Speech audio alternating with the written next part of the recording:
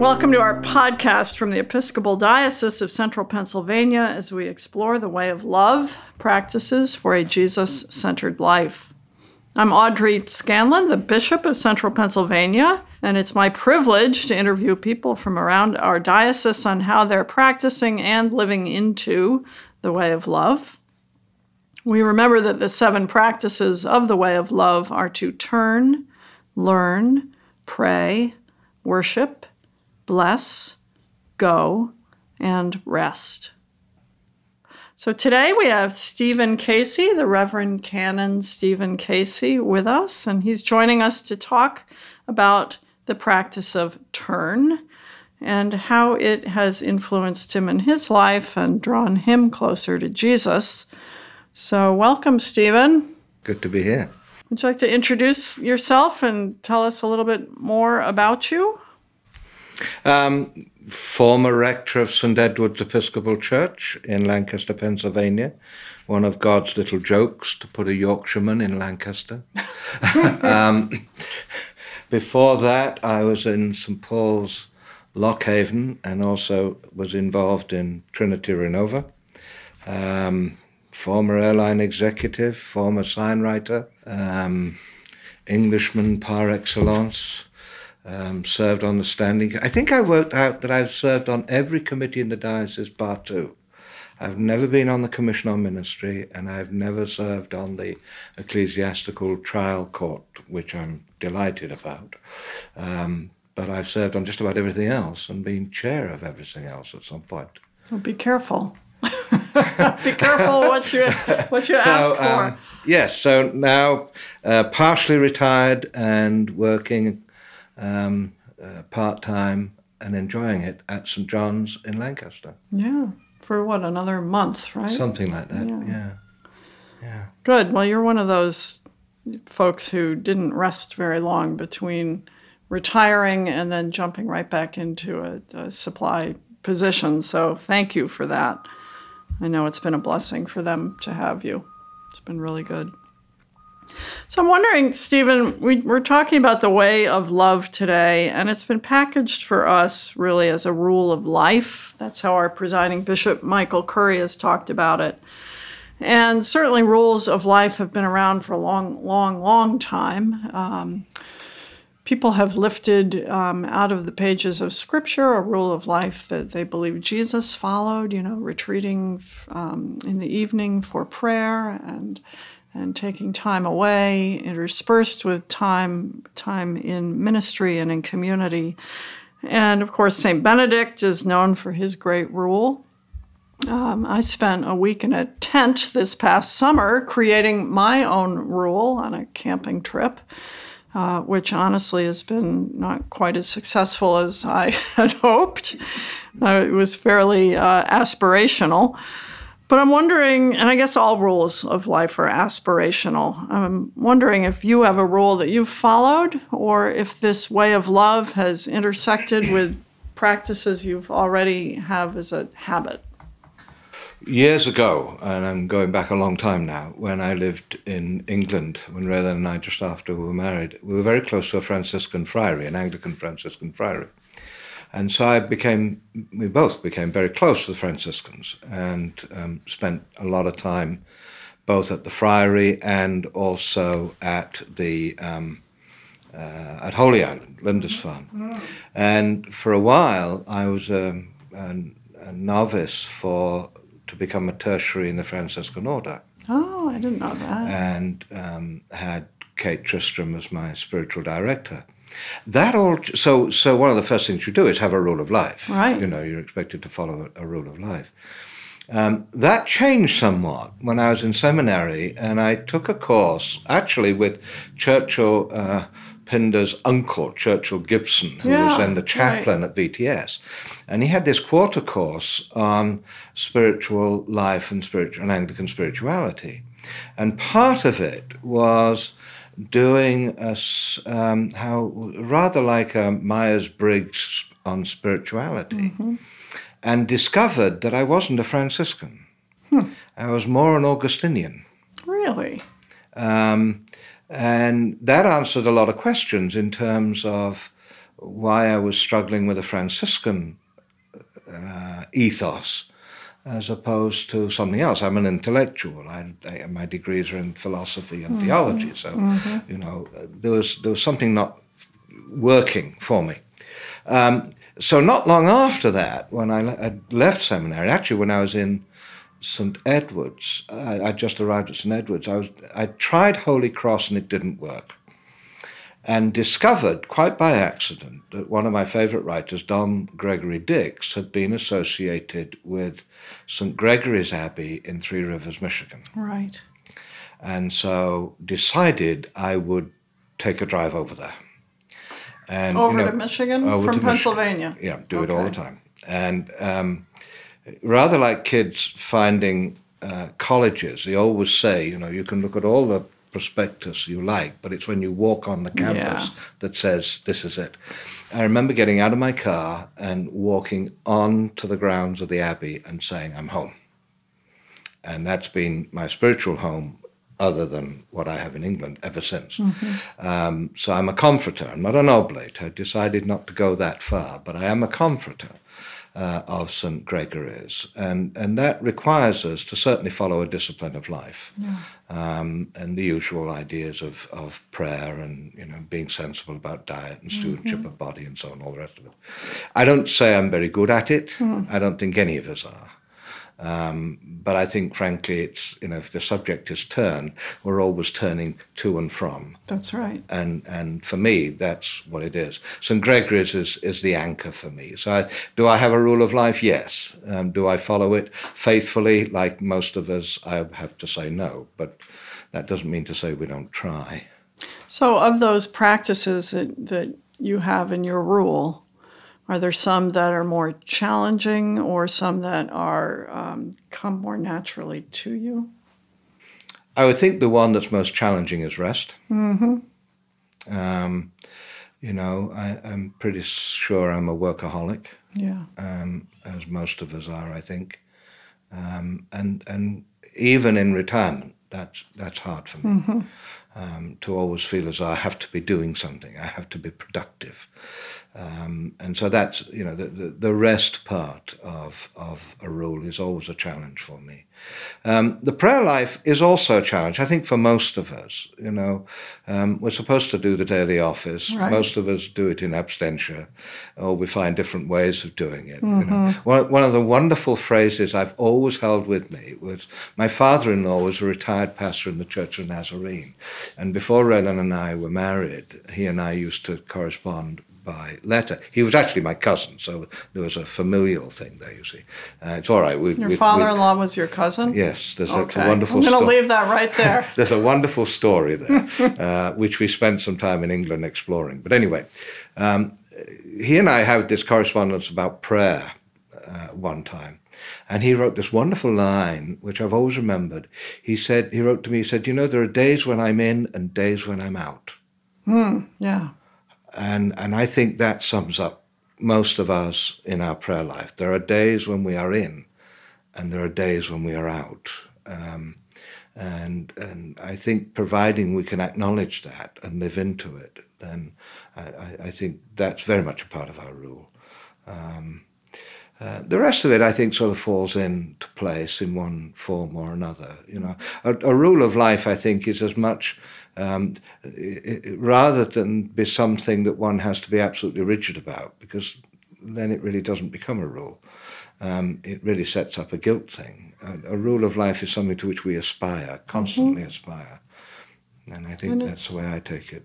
And it can be fluid, depending on the season of life. I remember when I was a young mother, and we just had Alyssa Pasternak Post was a guest here talking with us about the practice of learning and her work in godly play. And she was talking about some of the challenges of being a young mother, or a mother with young children, rather, and how that fits into your aspirational spiritual life. And I remember when I was at that season of my life, and I went to a very wise old crone in our church, and I said to her, her name was Phyllis, I said, I can't figure out when to pray, and when do you do it?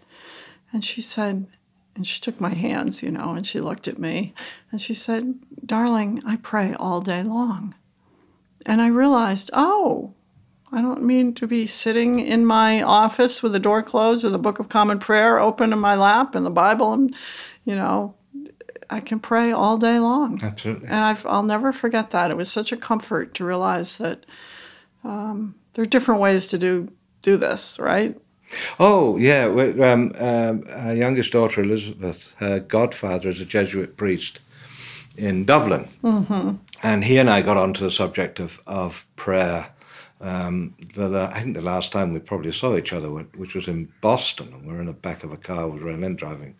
And we got onto the subject of prayer. And he was telling me that he had been asked by one of the sisters of the convent that he was chaplain to talk to her about prayer. She was having difficulty praying, and he said, "Well, sister, would you tell me what it is you do?" And she said, "I can't stop just saying thank you, God." And he said, "My dear, you're praying. It's a pretty good prayer." It's a pretty good prayer, and I think that's true. I think sometimes we tend to look at prayer as such a very formal thing, and it's not. It's conversation, and can happen in all manner of different ways. I've found myself over the last few days dreaming hymns. Raylene is always doing it. Yes. Always doing it. But I find, phrases of, one of the hymns that's been going through my head last few days when I was thinking about this turn thing is "New every morning is the love." Which is a wonderful, wonderful hymn. But it talks about that being in and being out, coming back in again. Yeah. Yeah. Huh. Well, the reason we invited you to speak with us today is to talk with us about turning. And I was teasing with you just before we started recording that you are the wild card guest, because for all of the other guests that we've had, there's been a very specific story or image or calling with which I've associated them and a particular practice. But as my staff and I were sitting around dreaming who we might invite to speak to the different practices, your name came up for turn, and honestly, I don't know why.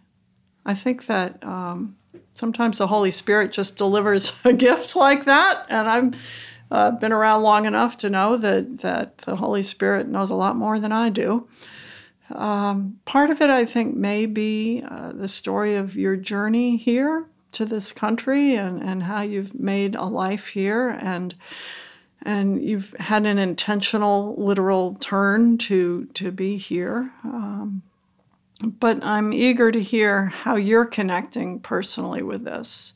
When I preach about the way of love, and I do that almost every Sunday now, when I get to the step of turn, I talk about the opportunity that I feel God gives me every single day to turn again and to follow God and to follow Jesus as the Spirit empowers me. And so I speak about the practice that I have of reading the daily office. I'm one of those people that actually does do it, although I cheat because I do it on my phone. Because they give you all the readings right there. Saves you having to turn pages. Yeah. But the first thing is the confession in most seasons. And for me, that's the opportunity to turn again to God and to receive that clear page of a day. So that's one of the ways that I think about turn. So when I invited you, what did you think about, why is she asking me to do turn? Well, there's two questions there, isn't there? Yeah. There's the what did I think when you asked me to do it? Well, my first thought was, it's very nice of them to do that. I always like an invitation to talk about faith and journeys of faith. It's interesting, that word turn got me thinking about the word itself. Mm-hmm. I've been asked to give a talk at St. John's in the weekend after Easter. One of the things, a constant theme in my sermons, are grace notes. You know, you're a musician, you know what a grace note is. Yep. You know, that wonderful little mark above a note that allows you to sort of do something. Can't see them very well anymore. That's right. Yeah. But it's there. It's there, and it allows you to do something that's not stated on the page. I link that with what I call resurrection moments that we have. Resurrection is not a one and only event. It's a constant in our lives. And that's got me thinking about the whole idea of turn and where it crops up in the Bible. You know, there is to turn towards, which I think is sort of the idea of here, turning back or turning towards Jesus. The psalmist, I think it's in the psalm for today, asks, or in the Jeremiah reading, ask God to turn back and look, right? So there's that part of asking God to turn. Moses was asked to turn aside. Turn aside and look, turn aside and see. I often, when I preach, will talk about a sideways look. A sideways look in this country is a bit of a negative. The term, side eye, right? Yeah. But there's another side of a sideways look, and that is, I hadn't thought of it that way before. Right, a much more positive connotation. Yeah, okay. So when I think about turn, I think it's not just a once and only event. It's a constant of our lives. We're constantly turning. We're constantly turning or being asked, maybe that's a better way, being asked to turn to look, being asked to turn aside, being asked to turn back. Folks at St. John's and St. Edward's know that, you know, my standard phrase for Lent for me is a train wreck. You know, Lent has always been a train wreck for me. I'm hopeless at Lenten disciplines. And frankly, I've personally got to a stage where I don't see the point. What I think of Lent is not so much a personal discipline in, you know, I'm going to give up a bottle of wine a day or whatever it is. For me, Lent is a period where you actually stop and turn in. Yeah, self-reflection. It's self-reflection. Self-examination. It's self-examination. It's taking that oasis. It's taking that little period of time where we can look back and look in deep inside ourselves and say, well, all right then. So what are the things that we need to be looking at? And I don't need to give up food or drink or anything else. You know, I might want to read a book or something, but for me, that's the whole idea of Lent, and it involves that turning, that conscious, active act of turning. And most of us, I think, have to do that. Most of us certainly that wear the collar, and those of us involved in the spiritual life in any public way. I think for most of us, we're never totally satisfied with who we are and what we do. And so we're constantly turning or asking God to turn back. So that turn for me is an all-encompassing thing. It's not just a one word. And to turn to Jesus, although we can go on to that later on, because, you know, in my own spiritual life, Jesus has started to take on a much more prominent part of my spiritual life than perhaps it has done over the years past. Oh, I want to hear about that. But before we get into Jesus, I just want to reflect on what you said about Lenten practice, because one of the things that I've been doing this Lent has been an intentional practice that has now become almost a habit. And that's exactly what I didn't want to have happen. I think that, you know, I've got this practice where on the hour I'm stopping to pause and see if I can find God in my midst, to identify, you know, where is the divine right now in this moment. But what I found I've been doing is I'm scribbling in my little notebook every hour, is that it's become kind of habitual and it's become automatic. And that's kind of the antithesis of what I wanted. I wanted to be awakened to God and not thinking, oh yeah, right, I'm getting out of bed, I'm in bed and I'm resting, so God must be in the comfort of this moment. So I think that when a discipline becomes a habit, it's less effective. Is that right? do you think? Well, that's what I noticed about this little scribbling in my notebook. Is that right? Well, maybe that's moving deeper for you. Maybe. You know, one of the things I've always found difficult is journaling. Because journaling for me always seems to be very mundane. You know, got up, did the toilet, went, had my breakfast, did this. It's a list of things that you've done. But what I found where I do my journaling is in my preaching. Yes. You know, because as Frederick Buechner said, you know, most sermons are biographical in some sense. And it's through the recollection of those things, which are often mundane, but actually take you deeper into a different reality. So maybe the whole idea of stopping for 2 or 3 minutes in an hour, boy, that's quite a step. And even if it becomes routine, then what that's doing is what a prayer life is. You know, I can remember someone, they were writing about the daily office and how it can really be just very rote. It's the same words all the time. But actually that's one of its strong points, because it saves you having to worry about what you have to say. You know, the big difference, I think, from saying a daily office or having extemporaneous prayer, you know, which was my father-in-law's tradition, Church of Nazarene. You know, you've got to have an extemporaneous prayer. Well, you're always thinking about what you're going to say next, right? Whereas with something like a daily office, you don't. Right. The words are there. They hold it. They hold it for you. And they hold it for you. So maybe, you know, because you journal anyway, right? I do, and I do, and I'm, yeah. That was my New Year's resolution 2 years ago. Was that I was determined that I was going to finally keep a diary of sorts where every single day, 365 days of the year, I would write something, and I did it. And at the end of that first year, I thought, well, I did it 1 year. Why not do it another year? And so I'm now in the middle of my second year, and it's some mornings it's pretty profound, and other mornings it's, well, what can I write while I'm watching the coffee drip out of the other, out of the. You know, I have tremendous admiration, because it's something I have never been able to do. You know, it always becomes very inane when I'm doing it. You know? Oh, I'm not saying it's inane and not inane. Right. I'm just doing it every day. Right. So. All right.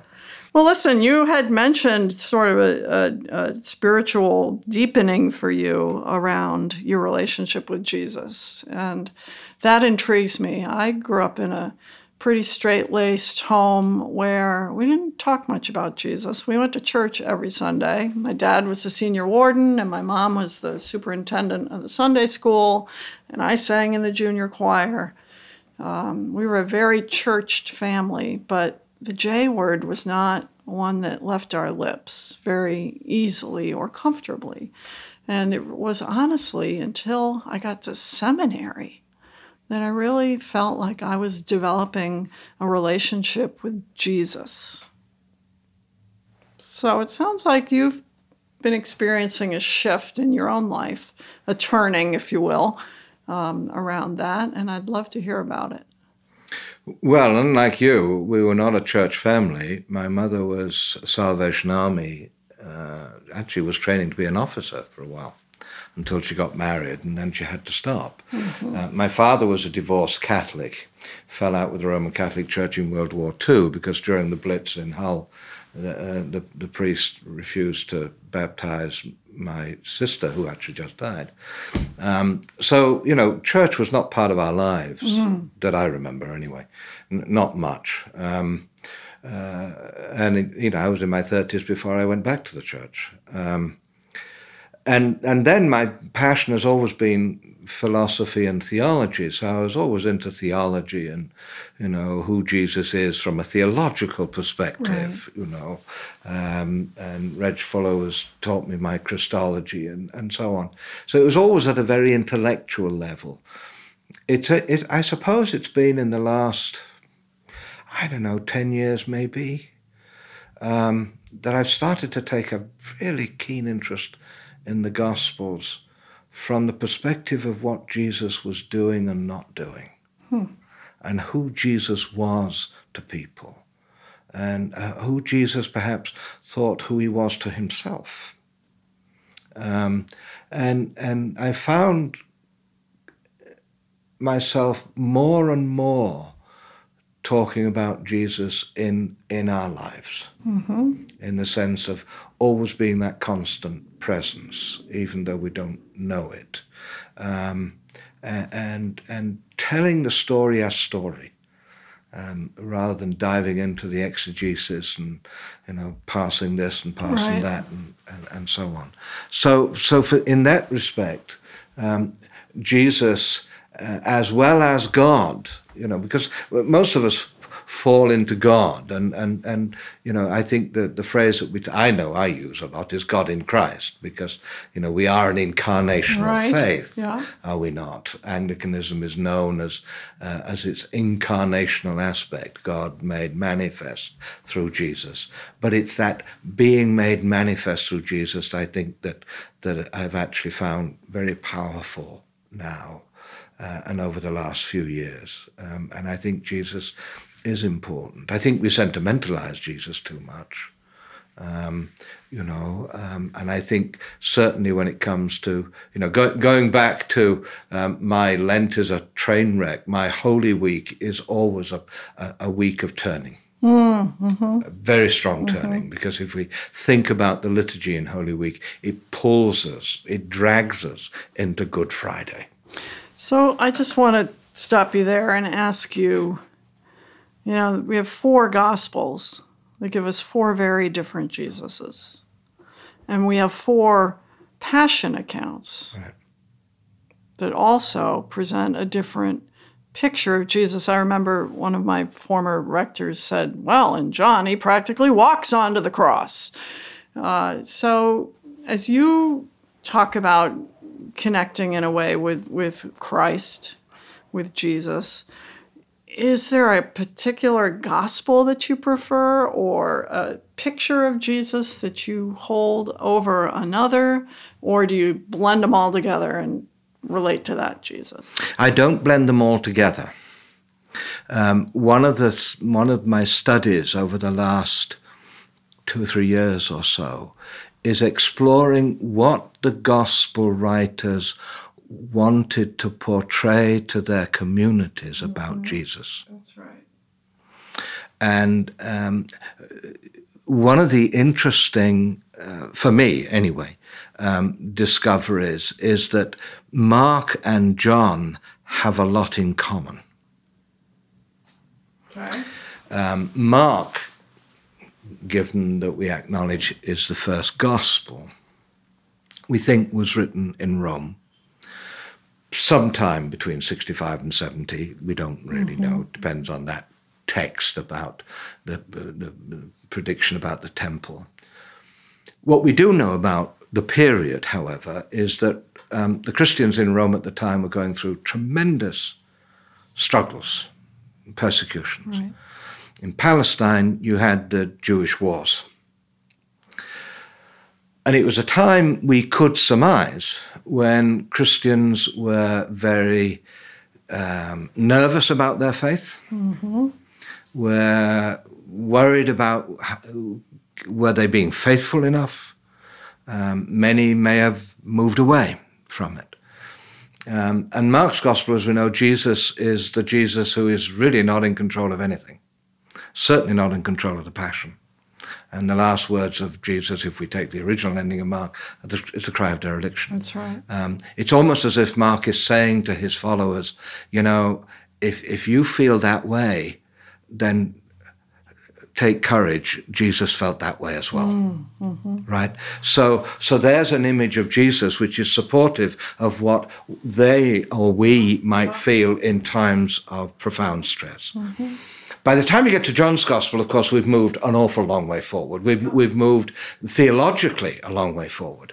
And so here's John having a Jesus who is not only in control, seems to be directing everything, with these wonderful long speeches. Yes. You can always imagine him with a clipperboard saying, okay, rather like some latter-day Hollywood director, But there's a purpose there as well. Because if what we believe is true about John's Gospel, that it reflects the emergence of the community from under the wraps of the Jewish tradition, emerging out of the synagogue, then they don't want a Jesus who's a wimp. Right. They need a Jesus who is very much in control of things. So there, even John has his perception. And by the time you get to Matthew and Luke, you're getting other different perspectives. Matthew, I always think now Matthew is a history of the church in Antioch. Because if it was written in Antioch, as we believe it was, then you have a situation where that was where Paul and Peter had their differences. That's right. And you have this three little scenes in Matthew's Gospel. You have the birth narrative, right, with the wise men and all the rest of it, and the wise men are Gentiles. You have the end of the gospel, which is go out into the world and baptize in the name of the Father, Son, and Holy Spirit. And right in the middle, the woman goes to Jesus and says, will you cure my daughter? And he says, no. Oh, okay. I didn't come to you. I came to them. And that's when she says, but even the dogs keep the crumbs on the table. And so you're seeing that whole tension lived out in Matthew's gospel. And by the time you get to Luke, well, it's all healing. So for me, it's not a mishmash. It's rather like looking at sideways look again. You go and look at a painting. I remember when Emily was at Smith, her senior thesis was on a painting that's in their museum, in their gallery, of a child playing on the lawn, and a parent stood in the background. And you look at it and you just think it's a domestic scene. But actually what it is a scene of the children, of the parents reflecting on their daughter who's died. It's a resurrection story, if you like. And so the Gospels, for me anyway, make me look at Jesus in these different perspectives and say, my goodness, Jesus is around these places. And so the Gospels provide a kaleidoscope, if you like, of different images. Think of what's gone on in the last 24 hours in Paris, right? Well, so I read the newspapers or read the BBC website this morning. There are messages from York. York Minster burnt down in 1984 and saying, it's not going to take you 10 years to build this. We did it in 2, right? Ripon, the cathedral, burnt down in 1902 or 1906. It provides a different perspective on how we look at Jesus. Yeah. So if there were somebody who was not imbued in all of this the way that you are or I am, who was curious about the Christian tradition and stumbled into your study and said, where do I begin with this? Where do I stand in order to turn? How do I start? What would you recommend? What was it? One professor once said to me, it's amazing how the text informs the commentary. Read the Bible. That's where you start. But read it as story. So do you start with Genesis? Start wherever you want. One of the things that came to me when we're going through the process, when you're supposed to do all this spiritual the spiritual introspection and so on, I discovered or rediscovered, much to my surprise, that although I never went to church as a boy, I'd been reading the Bible since I was about 9. I was given a very tiny little King James by an aunt who wasn't an aunt. And I would read it, and I went from cover to cover. King James Bible. You got through Leviticus? I got through King James? I got through all of it. Wow. I had no idea what I was reading. But in fact, I picked up another Bible that I've had since 1979, I think, 78, something like that. It was the first modern English translation in England, the New English Bible. And I bought it when I was going back to the church. And it doesn't have any commentary on it. It's not versified. It's just the text with the little verse numbers down the side. And it reads as a text. Yes. And so when folks come into my study, or used to, and say, so where do I start? I used to say, there are a couple of places you need to start. Start reading the Bible. Yeah. Just dive in, just take something and read it. It's nice to read the Gospels because they're easy to read, but don't try and labor over it. Don't sweat over it. Don't read a parallel commentary. You'll just get confused. Just read it as story. That's how they heard it. The first followers of Jesus did not have Oxford annotated text in front of them. Lots of footnotes. Right. And then join a faith community and listen to the stories. I remember once someone asked me when I was at St. Edward's, they said, I bet if you were to ask everyone in St. Edward's why they come to church, it's because of the spirituality. And I said, no, you're wrong. They don't come for the spirituality. There might be a spirituality there, of course. They come for community. Yeah. It's their community that pulls them. It's their family. So, what I say to folks is get a text, read it, just dive into it.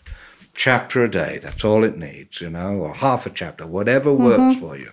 Just read it and keep rereading it. That's, I reread Lord of the Rings every 2 or 3 years, It's through rereading something that you get to hear it. The original storytellers would come in, tell a story, they would stop, and they would start all over again. Well, we call it the living word for that reason, that it's new every time. Living. That's right. When I was 8 years old, I had a fight with my brother and went upstairs and got my knapsack, and I packed my Bible and a package of Oreos that I stole from the dryer where my mother hid them. And I went outside and I climbed up in the pine tree in our backyard, and I had run away with my Oreos and my Bible, and I sat there and started reading. And it's one of the more transformational moments I think I had in my faith life. And I don't know what I was reading, and I started at Genesis, and I don't think I got very far. And I know I was home for supper, but full of Oreos, of course. But there's a lot of ways to turn. So let me ask you one last question. This is sort of a fun question we've been asking, inviting everybody who's come to see us. If Jesus walked through the door right now, Stephen, what would you like to say to him? Or what would you like to hear from him? Or how might you greet him? Wow. The older one gets, actually somebody said this to me this past Sunday when I was asked to give a talk to a group at St. John's who call themselves the journeyers or the voyagers, people who are getting on in life. And as you get, when my sister died and becoming the last one standing, essentially, Oh, yeah. It really focuses you on emotionally and spiritually and intellectually on last things. I think what I would want to say to Jesus is I've done what I could do in the best way I've done it. And I think the other thing would be to say thank you. Yeah. That's great. Well, thank you for being here today. This has been really great. Let me close with a prayer. The Way of Love materials have intercessions, different petitions for each of the 7 practices. So this is the petition for turn. Creator God, by the mercies of your Son, our Lord Jesus, compel us to turn our hearts to his way of love, that we might follow Jesus together as your faithful people. We pause, listen, and respond in prayer, saying, Jesus, guide us in your way, the way of love. Amen. Amen.